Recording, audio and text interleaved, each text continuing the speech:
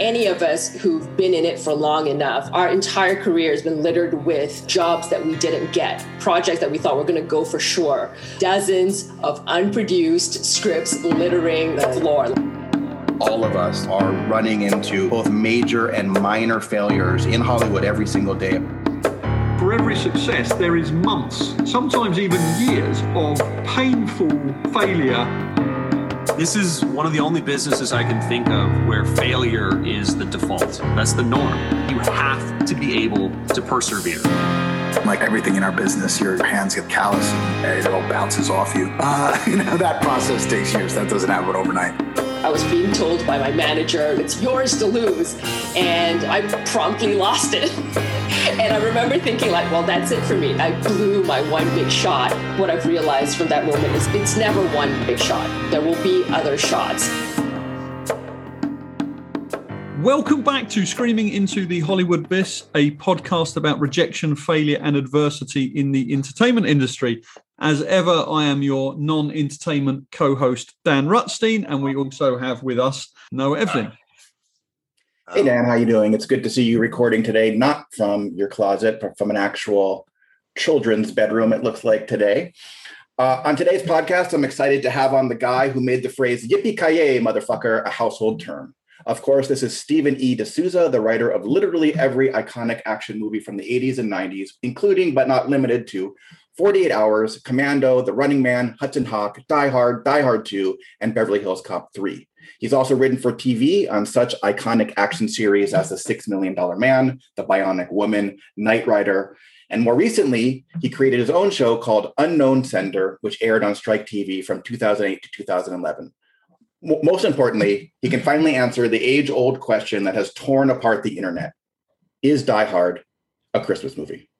Welcome, Stephen. Thank you. I have one question. I want to clarify the title of your show. Is it about failures or are you interviewing people about their failures or are you interviewing failures? I just want to know what I'm in for.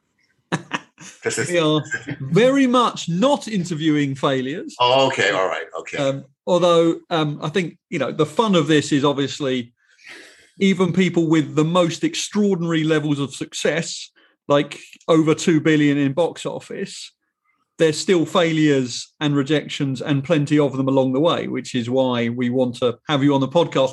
And I think, although the obvious place to start is the massive movies that you've worked on and the enormous successes, I'll start with the ones, if you don't mind, which won the Razzies. So do you want to start with Hudson Hawk or Street Fighter? Well, I guess in chronological order, we should start with Hudson Hawk. And I would like to say, as I said, when they told me it won the Razzie for worst screenplay, that they should deliver the gold-painted popcorn box to Bruce Willis because he was rewriting the movie as it was being shot on a daily basis. And the film, and his name is on the, if you look at your VHS, wait, I'm taking myself. If you look at your DVD box, you'll see his name is on there, along with mine and Dan Waters. Fantastic. I mean, obviously, given how much success you've had, when you have the dubious honor of winning those sorts of awards, is it just a bit of fun, or is it actually, at the time, did it hurt? No, I had no problem. I was amused by the Razzie Award. We sort of all knew the movie was running off the rails while it was being filmed, so it was not a shock. I mean, I'm surprised now. I have more and more people. Sometimes I have probably 2 interns that rotate through here every year because the universities have an arrangement with the Writers Guild, and invariably as time goes by, they'll say, "Oh, Hudson Hawk, that's one of my favorite movies." So I know it has a cult following, as does Street Fighter, and also another film I did, which you may not even be aware of, called The Return of Captain Invincible, which is a musical starring Christopher Lee and Alan Arkin, where you may have seen clips of Christopher Lee online singing the songs. Those songs are by the fellow who wrote Rocky Horror Show, Richard, I forget his name. So maybe you have to add that to your inventory of catching things up. Anyway, Hudson Hawk, I think, for its flaws, and I can go into what I think they are. I think it also was the victim of a kind of a dishonest advertising campaign. It was kind of sold as a straight up action movie, when it should have been promoted as a comedy. I think people would not have been so startled what they walked in on had it gone otherwise. But the history of the project was that Bruce had a deal in place with TriStar Pictures to make any movie he wanted to do, a movie about a cat burglar. And he specifically said, I want to do it with Joel Silver and Steven D'Souza. I've had great success with them. So he brought us in. As it started to go a little wonky, and I had already finished my work, I actually had finished my work on it and had moved on to another project, Paramount. And our director, Michael Lehman, brought in Dan Waters, who had done Heathers with him, to do another pass at it. And when I did my first draft, I was taking my inspiration from To Catch a Thief, the Hitchcock movie, and the script was much like that. It was a caper movie that was fairly straight with a lot of comedy relief and a romance. That was the intention. And in the first draft, the villain was a man, and we wanted to get Josh, I forget his name, who was the villain in Lethal Weapon 2. Josh Auckland, I think his name.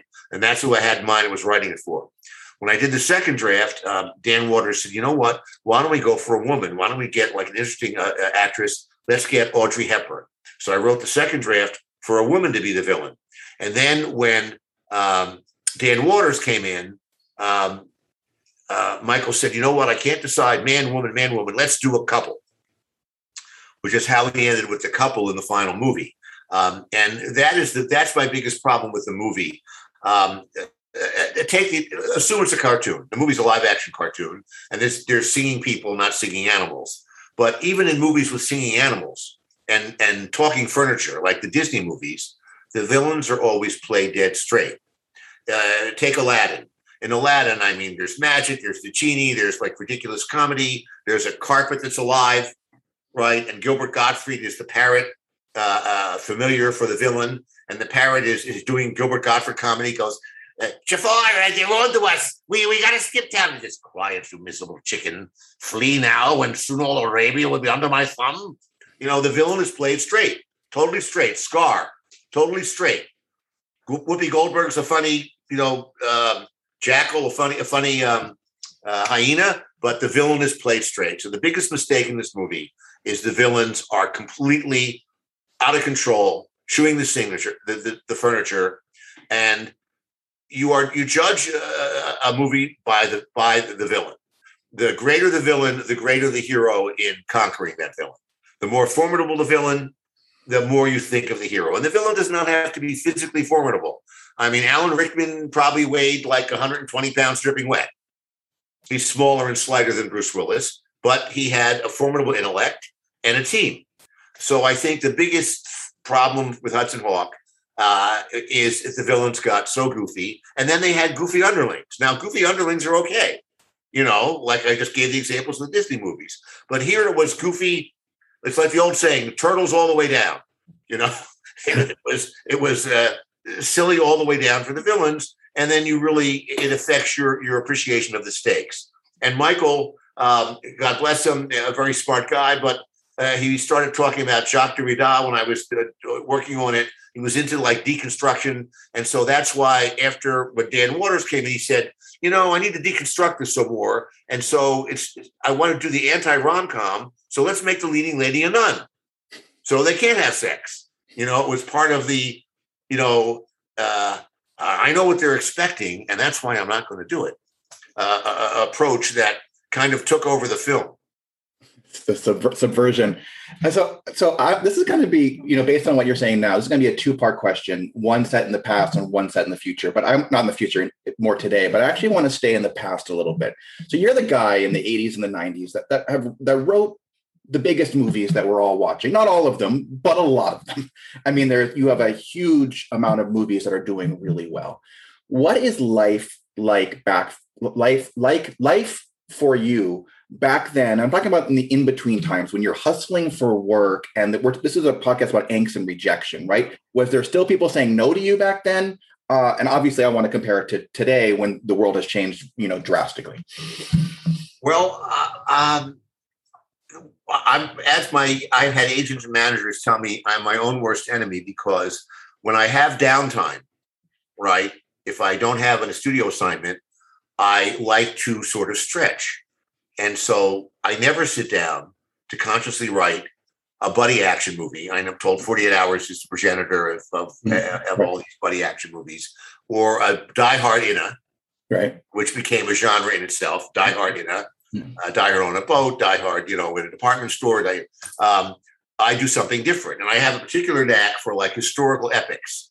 And where the rejection is, because I've had so much success in box office, I have victimized producers who wanted to be in business with me. And I say, what I really want to do, and like against their better judgment, they say, all right, I'll try this historical epic based on a true story in history.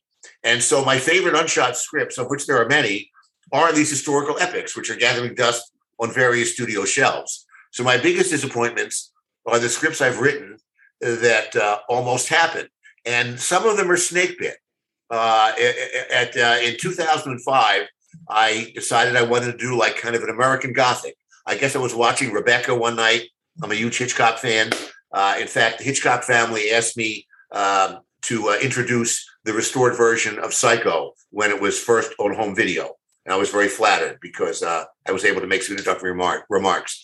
So I said, I'll do an American Gothic. So I did a thing about a young artist who is engaged to a fellow artist in Los Angeles. And we get right away, she's like got the talent, he doesn't. They get a phone call. His father has died. They have to go back to the family estate. When they go back to this family estate, which is in the South, and right away it's like Jane Eyre or Rebecca. Like it's very mysterious. There's a lot of family secrets. Everybody in this small southern village hates them. And this William Morris packaged this, and the agents for Scarlett Johansson, Uma Thurman, and Thandie Newton all were trying to put their star in the movie. That's how hot the script was. So I get a phone call from the producers. We're going to pick one of these actresses over the weekend, and we'll have an answer Monday or Tuesday. So I get a phone call Tuesday morning, and it's the William Morris people, three of them, and my agent and my lawyer on the phone. I said, oh my gosh, I wonder if it's Scarlett Johansson. I wonder if it's Thandie Newton. Maybe it's Uma Thurman. And they go, did you hear? What? Who do we cast? He says, oh, the producers. They were in an automobile crash. One is dead. The other's in a coma. So 18 months later, when the survivor came out of the coma, like everybody had gone their different ways. The picture never got made. I have a number of stories like that. Well, so I'm going to put a pin in the question about like rejection failure today, because I want to stay here for 1 second, and we're jumping ahead in the podcast. We don't always ask this question, but you're actually circling it right now, which is writing your soul's work. Right? Most writers would come to Hollywood and would kill to write a Die Hard. That's what attracts a lot of Hollywood writers. It sounds like you wrote a Die Hard, another 48 Hours, all these other things, and you've written your soul's work. There's these screenplays that have your name on them, but they haven't been made, or they're still in the process of being made. Is that a painful process? What is that emotionally? We're trying to get to the emotionality of like getting this, trying to get the real you out in front of an audience instead of, these other movies that are obviously huge, but obviously you want to go in a different direction. Well, I spent today with the intern du jour punching up a script that I originally wrote 18 years ago, which is I decided is now more viable than ever, because it was about a very plausible script about first contact with an alien civilization, like A Day After Tomorrow script, not in outer space. It's Earth, it's now, and then there's a signal, and it was a very plausible thriller. I would compare it to 3 Days of the Condor, where the couple of people that know that this is happening are marked for death because there's too many establishment figures that are fearful of contact with aliens. And this is an ongoing scientific debate. Some people say there's a thing called the dark forest theory, that we should actually stop trying to communicate with aliens because we might be sorry, of the result. And there's other people that are optimistic. So I wrote this script like 18 years ago. It almost got made twice. Then it gathered dust. And then this year, a astrophysicist who was at Harvard wrote a book saying that this mysterious object that approached Earth in December 2019 was an alien communication satellite. And this book was just published. I go, aha, this makes my thing more lively. So I had to open this book up and had to take out all the references from 18 years ago to, 2600 baud modems and snail mail deliveries and things like that. And I have a producer who was, this week very keen on it. So who knows? So I never say die. There's certain scripts I know that are dead. The biopic of that wonderful guy, Donald Trump. Maybe nobody wants to make that one now, but no, I didn't write that one. I would say, and even like something like Street Fighter.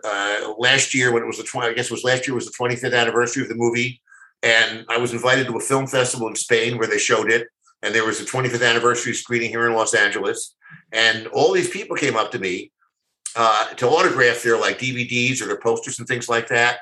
And I realized, I'm looking at them, they're all like in their mid 30s. And I realized this was the first action movie their parents let them see, because there's a whole history of how that movie came together and what went right and went wrong. And Capcom was determined for it to be PG-13. And right away I said, he got a problem casting Jean-Claude. Only does R-rated movies. Plus he has that accent. And they said, what accent? Because he's dubbed in Japan. So they had no idea, what he really sounded like. And now there's a new steel case release coming out in December, and they're going to put in the money. You get an actual bison dollar and a poster, and so there's all bells and whistles. So there's like a second win for some of these things. So even if I had to say what was your worst experience, like on a movie.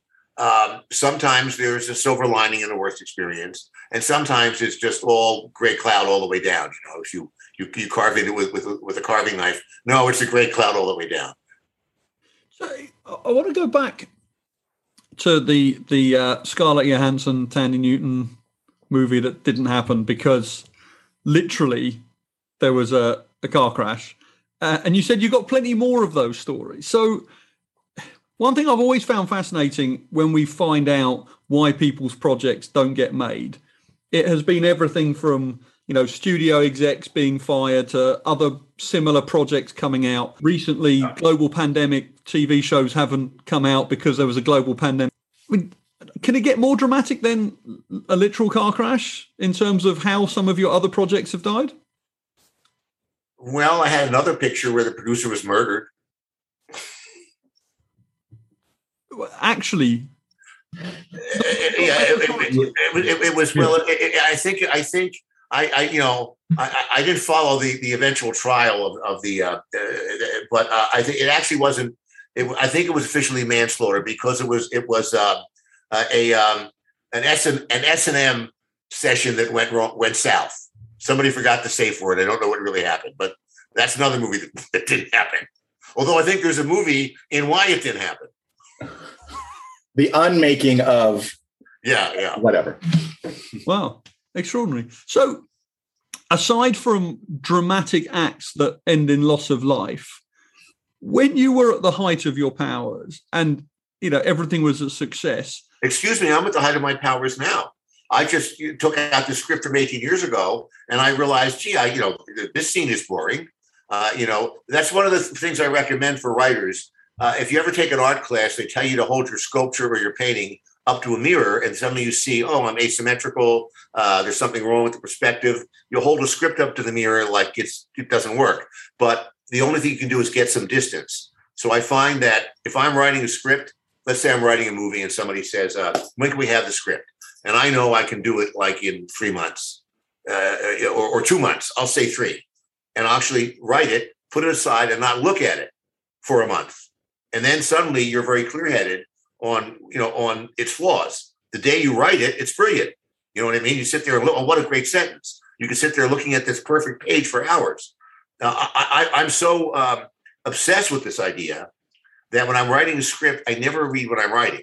Now, assuming that I have the story worked out, and I usually work out it with 3x5 cards, like a lot of people on a bulletin board, and move the scenes around. And once I have it in my mind, I don't look back. So let's say I'm writing a picture and there's a crooked district attorney. And I forgot the crooked district attorney's name. I don't want to go look at my treatment because then I will reinforce my first thoughts. And I want to be surprised when I'm writing. This Gothic thing I told you about is a perfect example of how to separate yourself, the analytical part of your brain from the creative. There's a series of murders at the estate, and they're so bizarre, you don't know if they're murders or accidental deaths, sort of like The Omen. Like the truck loses its speed, the gear slips on the truck, guy gets the head decapitated, lightning strikes. Is it an accident or is it Satan? So after each mysterious death, and they're all people in the line for the will of the dead father. So maybe it is, maybe it's the human element. I had the local sheriff comes out and he's retired. He says, boy, when I retired from the New York Police Department, I thought that headless body in a topless bar would be the worst thing I'd ever see. But this is even worse. So after the third murder, and I'm writing the script, I say to myself, gee, it's a shame this guy is like 65 years old. Because if he was younger, he could be a romantic partner for the girl when she realizes her fiance is a jerk. So 2 or 3 days later, I go, wait a minute, I'm in charge here. My first thought was retired cop, stunt casting, older actor. And so to get some aesthetic distance is the hardest thing of all. Fantastic. So I should rephrase my question. So when you first reached the height of your powers, which you remain at to this day. Thank you. Yes. In between the big movie successes, apart from when people were, died as part of the process, were people brave enough to straight up say no to you on things, or did you tend to get your own way quite a lot? No, I would try and go up for things that maybe were not an action movie or something like that, and I would get a pass. I also found, and this is very earlier than you would think, where I would go in for projects based on comic books, and I would hear from the background, well, they think they want somebody younger, and this is like when I'm like in my 40s. Really, and they say, "Oh, we need someone younger understands comic books." Meanwhile, I write comic books. I've written many comic books that have been extraordinarily well reviewed. So even called the best comic of the year. So it's funny, but the assumption is, oh, we need someone younger who's actually reading comic books. Again, as if older people don't read comic books. So I have been rejected, but usually on things where I'm trying to get into a different wheelhouse. I've also turned things down. I cannot tell you. Here's an example of something I turned down. And I've told the story a number of times, and people say, get out of here. That's not true. And finally, when the last Die Hard movie came out, I hope it was the last Die Hard movie. When the last Die Hard movie came out, Bruce Willis was interviewed, and he told my story. The funny thing happened to Steven D'Souza, and so it finally got in print. And now people believe it because the actor told it, not my own story. But the story is this. I get a phone call from a producer who says, I was watching cable last night and I saw this movie. I got caught up in it. And I saw that you wrote and directed it. And you got Academy Award winning actors, Christopher Plummer, and it's a horror picture and stuff like that. But you should be doing that. You should be doing your action adventure movie. So I've got a script that needs a page 1 rewrite. And now that I've seen that you can direct, you can write your own ticket. You could rewrite this movie and you can direct it. So I said, fine, what is it? He said, it's Die Hard in a building. Which, by the way, I have heard a version of, so this has circled. Okay, it finally circled because Bruce Willis told the story about me. And of course, the guy sends the script, and it's like a shameless copy of Die Hard, except the heroine, the hero's a woman. But other than that, it's like exactly the same. So I passed on that, And there was another movie that, again, I was getting a lot of, horror movies are inherently basically inexpensive. And I did a movie that is now, and tell your audience, it's finally streaming on Amazon, called Possessed. And we're all talking about James Bond now. So I say Blowfield Schmofield. Timothy Dalton, who played James Bond, is up against Satan. That's worse than Spectre in this film Possessed. Or is he against Satan? We don't know. But anyway, this is a picture that I did. And when it got some play and some great reviews, nobody saw it, but it got great reviews. I was getting calls on like horror pictures. And this is more like psychological horror anyway. So anyway, I had a picture that was like green lit, ready to go. And it was to be shot in Philadelphia. It was like my hometown. And they said, we want to shoot this picture. We want you to direct it.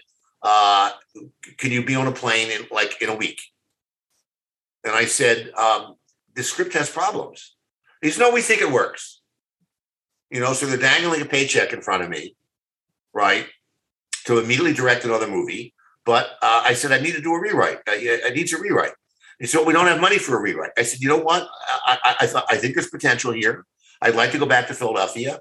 I'll rewrite. He said, no, we don't want any changes. This also happened to me in a picture in Europe. I had a picture I could have gotten involved in Europe where it was, independently financed. People want to be in the movie business. It was a friend of mine brought to my attention who's at Studio Babelsberg. And I said, this needs a rewrite, and they, no, it doesn't. We like it the way it is. And I go, it makes no sense. One of these things where like a child looking at the movie would go, well, if that's happening on page 10, the movie's over. So I have turned down opportunities. On the other hand, I've taken opportunities that worked out badly. I did a film years ago. Here's a good story. This is sort of right after Die Hard 2 or something, I guess. I'm looking in the trades, it's the American film market, and they always put these inserts, in the Variety and the Hollywood Reporter with all the movies that are like hyping. And I see an ad, and it's kind of the generic action movie ad. Only the artwork really isn't that good. What's his name? Drew Strachman wasn't available. But there's an exploding bus and a girl with a low top blouse and machine gun fire. And it says, from the writer of Die Hard, The Commando, and 48 Hours. And I never heard of this movie. Never heard of it. And I go, what the hell is this? And I spend like hours on the phone with my agent, my lawyer, trying to track it down. Finally, the mystery is solved, like 4:00 in the afternoon. My agent says, do you remember like the second year you were in Hollywood, you got hired to rewrite a TV movie, right, called Nightmare in New York? And I go, yeah, that never happened. He says, well, that producer, who's like back east now, sold that script to a third party who sold it again to another third party. And this guy's making that movie. And I go, okay, well, don't I get a production bonus if it gets made? Yes, you do. All right, okay, fine. Now at least I know what it is, but I hope they improve the poster art when the movie comes out. So now the movie gets made, and I call up the Writers Guild, and I say that movie got made, and I get a production bonus. So, let's submit a bill. It comes back from the producer of the movie. The contract I have here says if the TV movie is produced, the writer gets a production bonus. But I did not make a TV movie. I made a theatrical movie, so I'm not paying a production bonus. So I call the Writers Guild, and they go, you know what? This guy's got you over a barrel. But I want to tell you, Stephen, your experience doing a great service for your fellow writers. We're going to amend all contracts to say if this project is made in any form, this is now standard paragraph in all Hollywood deals. If this is produced in any fashion, on any medium, now in existence or yet to be invented, anywhere in the universe, the production bonus will be paid. That's the real wording that's in there now. So I'm so annoyed that I go, you know what? I'm not going to let them promote this on me. I'm going to use a pseudonym. So I use a pseudonym on the movie, and it gets great reviews. Then another time, I worked on a movie. Eddie Murphy specifically asked me to comment on Beverly Hills Cop 3. I wrote a terrific script that just toured Disneyland, a new one. And then what happened, unbeknownst to me, is the studio keeps, like a weather vane, keeps reacting to several movies of Eddie's that fail. So in my script originally, Eddie Murphy goes to our fake Disneyland because he takes his niece there, right? Then Eddie made a movie called The Distinguished Gentleman, where he plays a con artist who gets elected to office, as if that could ever happen. Anyway, a con artist who gets elected to a congressional office, but then he becomes aware from his constituents that an electrical cell phone tower is giving children leukemia. Now, this, of course, is an urban myth, so already you're in trouble with this premise of this movie. So the movie fails, so they end up having another writer take out the niece. Now, the movie failed because there were scenes of bald-headed children on IV drips, like not exactly the thing for an Eddie Murphy comedy, you know. And then then he made a movie called, I forget what it was called, Boomerang, which was trying to be a romantic comedy. So that tanked. So then the studio says, well, we can't have a romance because in the movie, Eddie had a romance with a woman who was an executive at the Disneyland place. So I'm unaware of all this. It turns out that 5 other writers gangbanged the script into what you saw. I'm unaware of this. I'm in Australia shooting Street Fighter when this is going on. So that was the movie I should have used a pseudonym on, you know? So I left my name on that movie. The 5 other writers, none of them did enough damage to get their name on it. The arcane rules of the Writers Guild, if you're doing a movie that is like a sequel, right, in order to get credit on it, any writer has to write a third of the movie. So if you do the math, there's 6 writers, right? I wrote a script that was greatly taken into an alley and beaten up by 5 other people, but none of them changed it by a third. So I got all the blame. It's the way it works. So there's just no way. There's just no way to win. People are sometimes stunned when a movie tanks, and sometimes they're stunned when the movie runs away. They say, "Well, we thought this would be a modest hit. Who knows? Who knew it would take on like this?" Like My Big Fat Greek Wedding. Nobody in a million years would have thought that was going to be like one of the biggest movies of the year that came out. But my own theory is that if you have a type of film we haven't had for a while, it has a good shot at doing well. I mean, Star Wars was kind of the first science fiction movie in probably 25 years. It wasn't a super low budget, crappy picture with like strings holding up the flying saucers. Pirates of the Caribbean, it was the first pirate movie in 15 or 16 years. I think William Goldman's, apocryphal phrase that nobody knows anything definitely, continues to hold true today. I'm going to ask my 2-part question now as one part, but there's a myth, and it's a myth, I know, but if you were an action writer back in the 90s, you wrote a film or you had a pitch and you went to a restaurant and you wrote a log line on a napkin, a producer's going to throw $5 million at you, and there's huge spec sales. And this is like the golden age of like writing, selling, speccing for writers. And that has changed substantially. I mean, that's not the fact that it's changed substantially is not a myth. Whether or not people are actually getting $5 million to write a log line on a napkin is probably a myth. But people were definitely, writers were getting paid more. You could sell a script. It would be a lottery win. You could buy a house. You could buy a whatever. And now, not the joke is, but it's like you could write a spec script to have the honor of pitching on another script project that you might not even get. I mean, that's kind of like the lay of the land for new writers today. But what is it like for somebody like you who does? I mean, they are looking for track records. They're looking for someone who's written movies that have hit the zeitgeist, and you've done that numerous times in a handful of genres. So what is it like for you today with that in mind, even though we know the world is really hard and the business is really hard? What does it look like as your I would say most of my interaction now is with independent producers as opposed to studios. I would definitely say that because the studios are making fewer and fewer movies. More and more of the big studios are simply doing reboots and sequels.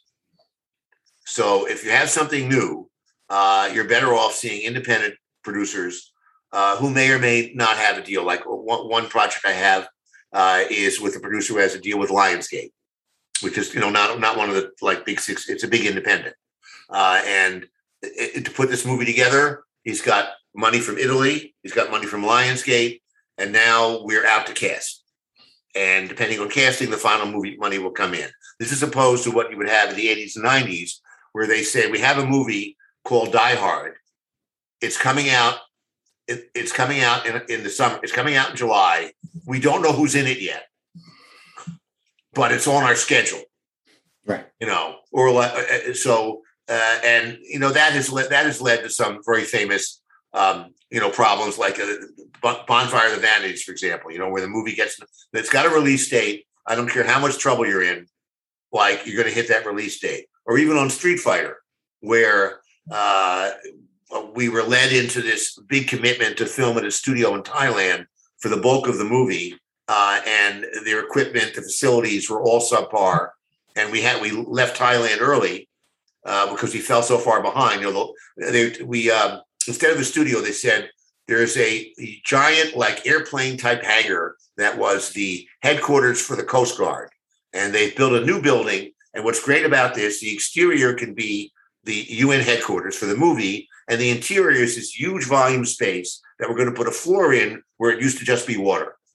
And you'll build all your sets in there. It's as big as the biggest soundstage in LA. Then we get there, it turns out that it has a tin roof, and it's the rainy season.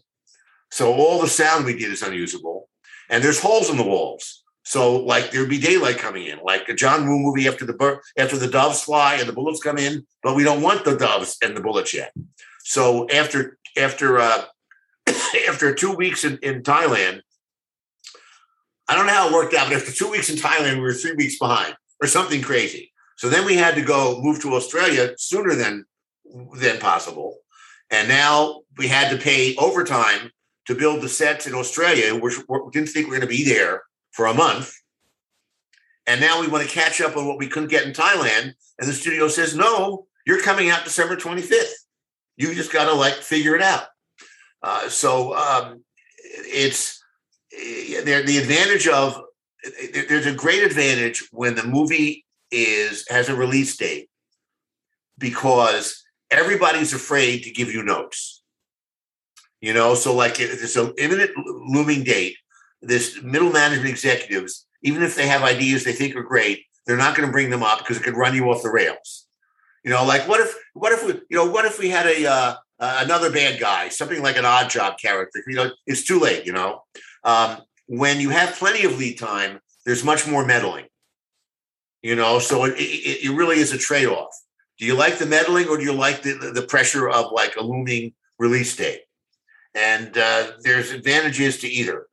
I'm at a point now where I find that another advantage of working with independent producers is they're much more trusting, and you don't have the committee meetings. When I work with someone who's like working at a Lionsgate or something like that, I'll go to a meeting. There'll be the executive and like maybe one aide, right? When you go to a picture like Tomb Raider, which I worked on, I'll give you an example of like the Tomb Raider meeting, right? Tomb Raider was Larry Gordon called me up and he said, "Listen, I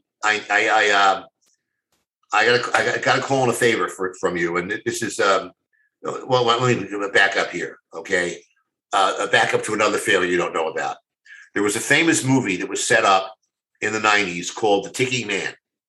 This was a spec script by Manny Cotto, a very good writer, and the premise basically was that the military had built a lifelike robot that was a weapon that had a nuclear bomb in it, so you could have this robot go to an enemy country and blow up. The way the picture was set up is they sent out a dynamite with a clock to every studio. Now you can imagine this today. Like the package arrives, it's ticking. A ticking package, you open it up, there's fake dynamite with the ticking clock and the script, The Ticking Man. So Larry Gordon bought the script and immediately says, all right, Steve, I want you to rewrite the script. It was an auction, paid $1 million to write the script. But what's the fix on it? So I came in with a whole new pitch that Larry Gordon liked, the studio liked, and I was at the point now where I actually got a pay or play deal. I had so many successes that they said, we're going to pay you this staggering number, whether or not the movie gets made. None of these things, if, come, whatever. So this is the height of a career you could have as a screenwriter. So at this point, I had written like a very detailed treatment, about 25 pages long. It radically changed the original source. We go off to Italy, make Hudson Hawk. While we're in Italy, a movie comes out called Eve of Destruction, which is about a girl robot that also has an atomic bomb in her, right? And Bruce Willis's brother sees this movie and calls up Bruce and says, there's a movie that just came out. It's like that movie you want to make next year. So Bruce gets on the phone with Joel Silver, and Joel Silver should have said, Bruce, if you didn't want to make a movie about an evil robot, you should have never agreed to do this one, because there was a little picture called Terminator, which had a sequel. So this movie already tanked. We already know nobody went. And we're making Hudson Hawk now. We're not going to get to this movie the next year. And this movie won't be out for 3 years. People have forgotten that. But he didn't say that. Instead, he said, oh my gosh, you're right. We'll look like fools being not the first people to make an evil robot movie. I have a script called The Last Boy Scout. Let's make that instead. So this is why Larry and Joel broke up, because Joel should have said, calm down, So now the movie is dead. And Larry Gordon says to me, sort of like a Godfather moment. You remember like when the florist comes in at the beginning of the movie? And he says, how can I thank you? Someday I will ask you for a favor.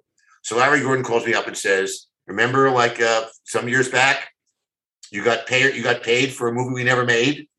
You never even had to write the script. You just wrote 20 pages. Now I got to call in that favor. Are you familiar with Tomb Raider? Yeah. My kids have the video game, put quarters in the machine. He says, well, I have the rights to make Tomb Raider, but my rights expire in 4 months. I've had 4 different scripts written. I know you can do it. We started out working in television together. You can work under the gun. I need a completely new script. The others are useless. And I need it like yesterday. I need it like in 6 weeks, so I can get the studio behind it. And I can only pay you for a polish, because we pissed away money on 5 other writers over the past 3 years, but you got paid for doing nothing. Fine. So that's how I came to do Tomb Raider. So the picture is announced. It's on the front page of Variety. And I guess it's the executive at the studio, who's normally very closed mouth, John Goldman, says, Steven D'Souza has given us an enormous franchise. He actually said the front page of Variety. So the first thing that happens is Joel Silver calls me up and says, I see you're working with Larry. I can't believe you're working with Larry and not me. And he hangs up the phone because they broke up. It's like how infantile people can be. So, all right, so that one thing that happens. And then the director that was on this movie had a movie come out and it failed. So all of a sudden, the director is off the movie. And they bring in a new director who says, let me look at all the previous scripts, right? And he decides that the best movie should be the movie he puts together, like by taking a scene from this script, a scene from that script, but it opened with a splash. So all right, okay, that's the way it works. My name wasn't on it. Then cut to 2 years later, I'm in South Africa doing a favor for somebody, working as a surrogate producer on a picture that's filming there. And I see a press release, scenes from the Tomb Raider sequel. And I go, wow, those are scenes from my script that got torn to shreds. So cut a long story short, I write a letter to the Writers Guild, and I said, this is going to sound crazy, but when this Tomb Raider 2 script comes through, Could somebody look at the script I wrote that wasn't shot? Because I think they shot it. And it turns out that's what happened. So I did not. So the Tomb Raider 2 movie incorporates the plot of that I wrote for Tomb Raider 1 that was discarded, even though all the action scenes in the first Tomb Raider movie were from my draft. But I guess in the credit determination, which is a whole arcane thing that goes on with the Writers Guild, they didn't see any dialogue or plot. They just saw the stunt. But now, I get like checks in the mail for the second one. So there's a happy ending to a failure there. Amazing. This is an extraordinary roller coaster of success and failures all mixed into one, which I think tells a great story of the industry. We could do this all day, but unfortunately that's not how podcasts work. So I'm going to have to, with great sadness, ask the last question. But this is going to be fascinating because I can't wait to hear what you're going to say. So every podcast ends with the same question, which is, if you could give a single piece of advice to somebody entering the industry, what would that piece of advice be? I think the best advice I could give someone is a variation of what I said earlier, is two things. First off, don't try and do a version of what has just been successful. Every other budding screenwriter is going to look at, Jungle Cruise and say, aha, a couple on a boat, if that's the one to emulate, but maybe that is. There's an old dictum that says, write what you know. And this does not mean that if you work at a pharmacy that you should write a movie about a pharmacist. It may be that in addition to working in a pharmacy, you are a World War II buff. You're just fascinated by World War II. So maybe you should write your hobby. Or you're a stamp collector. There was a whole movie, spoiler alert, where stamp collecting was the big MacGuffin, Charade, which was, by the way, remade into, they took the stamp collecting out. And they go, why did that movie fail? So there's three things I would say. Don't follow the herd. Pick something you know. And the final thing is, you've got to learn to be a critic of your own work. You are, no matter how talented you are limited by your own critical ability of your own work. And the only recommendation I can make on that is what I said earlier, is whenever possible, put something you've written aside for as long as you possibly can, and then look at it with a cold-blooded approach and a red pencil in your hand. When I work with other writers, which I do, like right now I have a pilot with Robert Orkey, who did Lost, that he's going to produce, and I have a writer doing episodes. I have a television series we're going to do in Germany where I have another writer working for me. The first thing I do when I work with another writer is say, before we start, let me know if you can handle this level of criticism. And I'll send them a half a dozen pages that are marked up in red pencil. A big X. This sucks. Boring. This scene is over. I mean, the harshest criticism, I'm actually say, do you believe this shit? I mean, this is written in red. Can you handle this level of criticism? And they go, oh, yeah, I can handle that. And I said, good, because this is me marking up my own first draft. And your pages are going to be even more red. And I've had some people just go away in the dark and never come back. They really can't take it. And others go, wow, these notes really helped me. And I pride myself having been on the other side of the desk where producers would say, this scene needs a button. Put a fence around it. These vague, generalities that mean nothing. So I always pride myself on giving very specific notes. One of the first people I worked for, Harv Bennett, who later did the Star Trek movies, and I worked on the Bionic shows with him. One of the first things I wrote, he said, you have a problem in this scene. I go, what? He says, you agree with the hero. I go, well, yeah. He said, well, you said you're a fan of Hitchcock. Look at all those scenes in Hitchcock where the villain explains what he's doing. He sort of makes sense. You've got to rewrite this scene with the villain and get behind what he's saying. You've got to embrace his point of view and the whole scene will be better. So that's it. Conflict, whenever it's possible. and be a tough critic on yourself, and don't follow the herd. Amazing. Fantastic pieces of advice. Well explained. Stephen Su, this has been an amazing, fascinating romp through Hollywood history. Thank you very much for being part of our podcast. Okay, and since it's Halloween season, this is the time to check out my little-known film, Possessed, with Timothy Dalton and Christopher Plummer, which is now on Amazon Prime. And it is based on a nonfiction book, which was the true story that inspired The Exorcist. There actually was an actual case.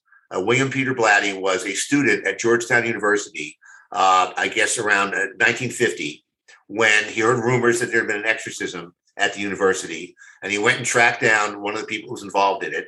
And he said, I will share my memories of this experience. But as the child is is still alive, you need to change everything. So the little boy, who was from a working class family, became a little girl from a wealthy family, and so on and so on. We will definitely be checking that out. I love horror. I love horror on Halloween. Thank you so much, Stephen. All right. Thank you, guys. Thank you for listening to another one of our fantastic episodes. Yet again, I think you'll find that I ask better questions than Noah. Noah, have you got anything to say? As always, since you've done most of the talking, I'm just going to sit here quietly again. Surely there's some people to thank. Oh, right. I would love to thank James Launch for doing all of our outro music. As always, I think we owe a big thank you to both of our wives who support us through this endeavor that started in our basement and seems to be ever growing. And if you want to reach out to either Dan or I am at @NEvzelin on Twitter. I'm not sure Dan has a Twitter account. Dan, do you have a Twitter account? I mean, I do, but no one cares. All they care about is being on Noah's podcast. So well done, Noah, for conceiving, producing, editing, writing, and asking the best questions of the two of us, because you've done all this work, and well done you.